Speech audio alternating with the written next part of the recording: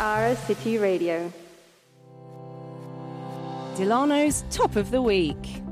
It's time for Delano's Top of the Week. Every Monday we have the folks from Delano in to talk about a topic that's in the news. We look at some events coming up in Luxembourg, and then there's always a personal pick.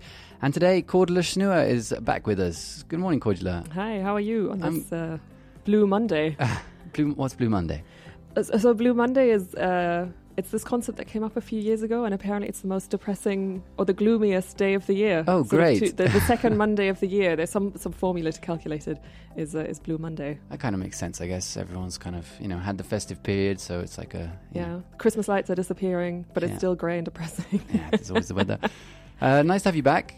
It's been a while, so welcome back on the show. Thanks. What are we going to be talking about today? Luxembourg's parliament is back in session after the winter break, and as we are about to talk about, it's going to be quite a busy period for MPs. Why so?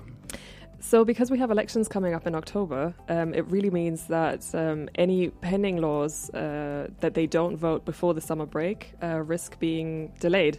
And then obviously after the elections, we don't really know, how Parliament will be constituted. We don't know if maybe the majorities will shift. So really also for the government to implement and push through its coalition programme that they signed in 2018, lawmakers need to kind of get as much through as possible.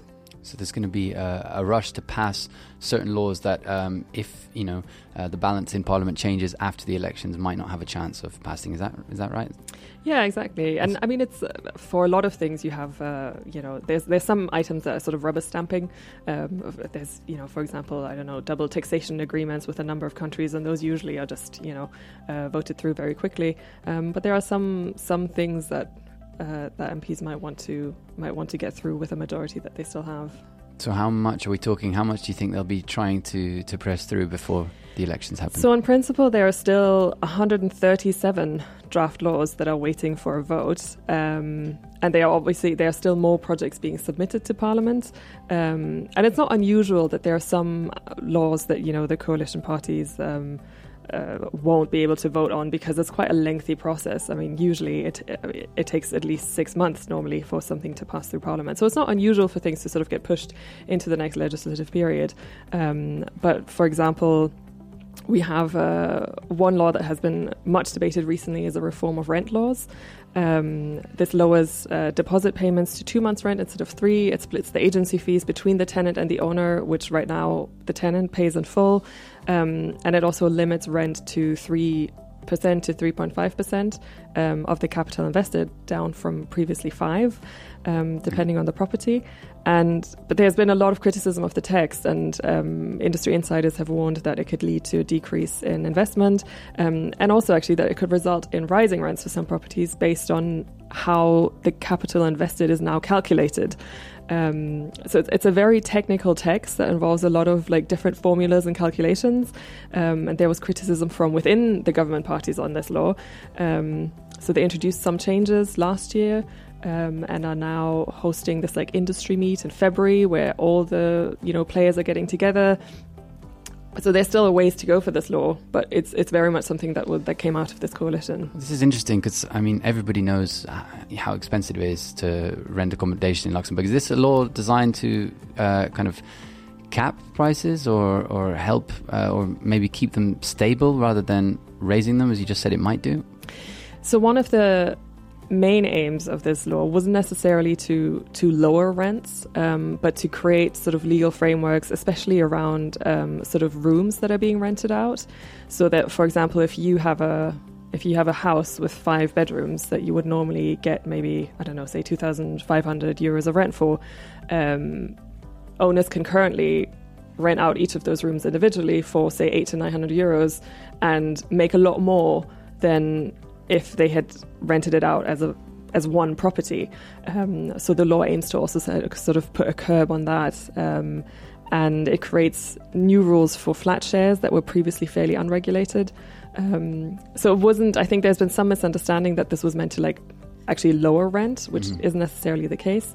But yeah, there's been there's been a lot of criticism. The State Council still needs to submit a second opinion on the draft law, and so this is one of the ones that just sort of risks not going through, and then depending on what the situation looks like after the elections, might see either sort of more changes. Some of the parties have suggested that it should be scrapped entirely. Okay, and do you think that what's kind of public opinion like on this? Might people know about this, or is it?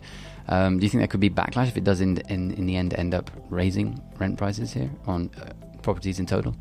Yeah, I mean, I think so. The issue of raising rent is mostly related to older properties, because sometimes, so if you've lived in something for a very long time, the initial capital invested was maybe quite low, and tenants or owners don't always make use of the right to raise rent in certain intervals. So there are some people who've lived in a property for an incredibly long time and pay very cheap rent compared to what you would pay for the same thing if you moved into it today.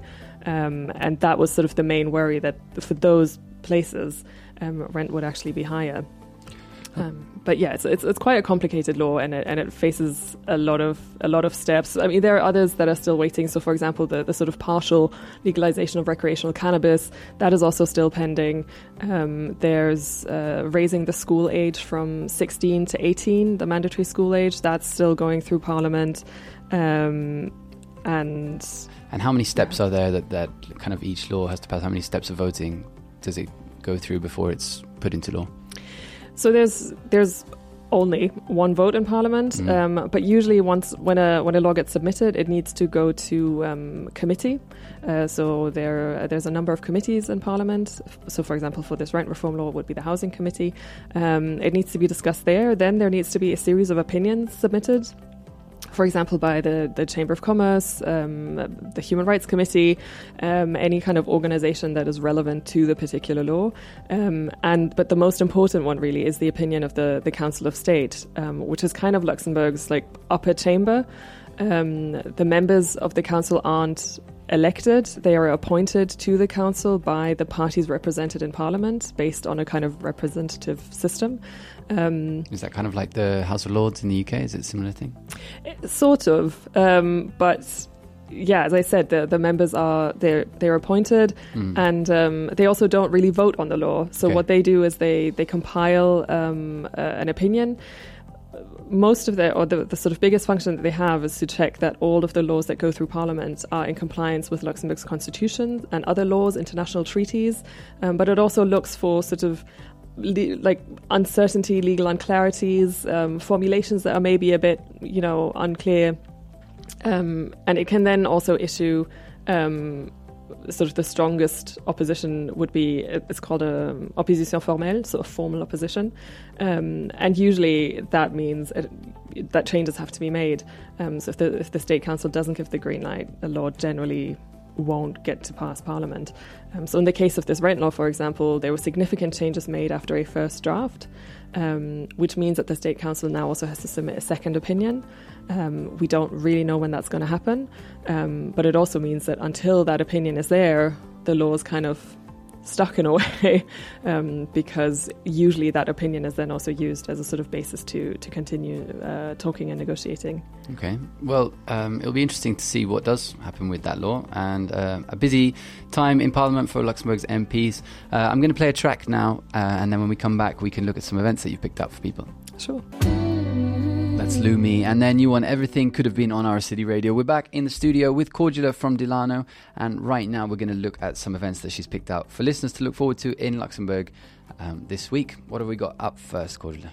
Well, my first event is actually tonight, so January 16th. The American violinist Joshua Bell is performing at the Philharmonie with the Academy of St. Martin in the Fields. He's also the music director of the Academy, and he's a very renowned violinist. And yeah, they're playing tonight. There's still some tickets available. Philharmonie.lu. Exactly. You can head over there to... Okay. Great, if you want to catch some nice classical music tonight. To beat Gloomy Monday. Yeah. And up next, an exhibition. So there's an exhibition at Neumünster, which starts on the 19th, so a bit later in the week, which is called We Can Have It All, Do Fembots Still Have Time for Burnout? Right. And it's kind of It's a bit of a playful look by two female artists, Nora König and Anne Simon, who are sort of looking at this idea of women, having it all, having the career and a family, and the toll that takes. And how long is that one running? So that is running until the 26th of February, so there's plenty of time to see it. That's at Abbey Neumünster. Exactly. All right. And finally, what have we got? Something at Mudam? On Sunday, so on the 22nd of January, there is a lecture at Mudam from 3 o'clock called Art, Bureaucracy and Hope of Resistance, which is given by Vid Simoniti, who is a lecturer in philosophy at the University of Liverpool. And the talk kind of considers how different artists and writers have treated bureaucracy in their art, and sort of put up some resistance to it, and how to sort of beat the system in a way through art. That's interesting, actually. There's an artist. I think the exhibition might still be up. She's exhibiting in the kind of annex part of Mudam that's over the little glass bridge, and her exhibition focuses on all of the paperwork that asylum seekers have to do to live in Germany, and it's like kind of breaks it down to like the minute detail. Maybe it's related. So this talk is in relation with that exhibition by Sung Tu, I think she's called. Yeah. Oh, great. Well, I guess that one you'll need to book in advance to attend. Yes, so it's €10 per person, 5 for students or people who have a Kulturpass, and you can find that on mudam.com. Brilliant. Okay, we're going to finish things off with a personal pick from you. And yeah, so I bring 2 personal picks today, but one of them is really just a shameless self-promotion. Okay. Because on Delano we're launching a new sort of politics weekly. So every Friday we take a look at some of the top headlines of the week, look at what was going on in Parliament, also cover some of the news that perhaps didn't really make the headlines, the front page news, and yeah, we're launching that on Friday. Okay. And then my actual tip. Is that on the website? Though? Yeah, so that'll be on Delano Lu. You'll find it in the newsletter. That's a new weekly feature that we're launching. And then my proper tip is a book called Africa is Not a Country by Dipo Faloyin. What's this one about? Who is so he's a British Nigerian author.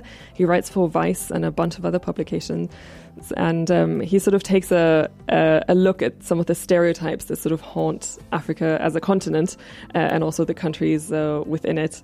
And so, for example, looking at sort of charity campaigns and poverty porn, white saviorism, but also the restitution of artworks.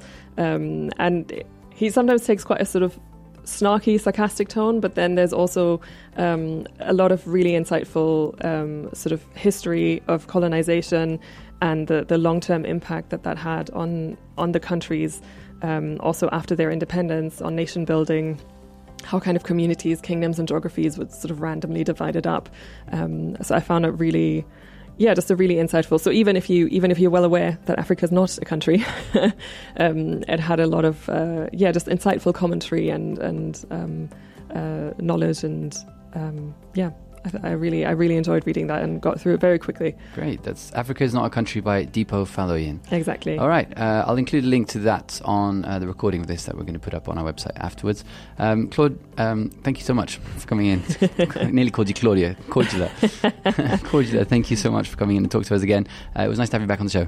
Thanks for having me. We'll have either you or one of your colleagues in next week for another Top of the Week. Looking forward to it. Cheers.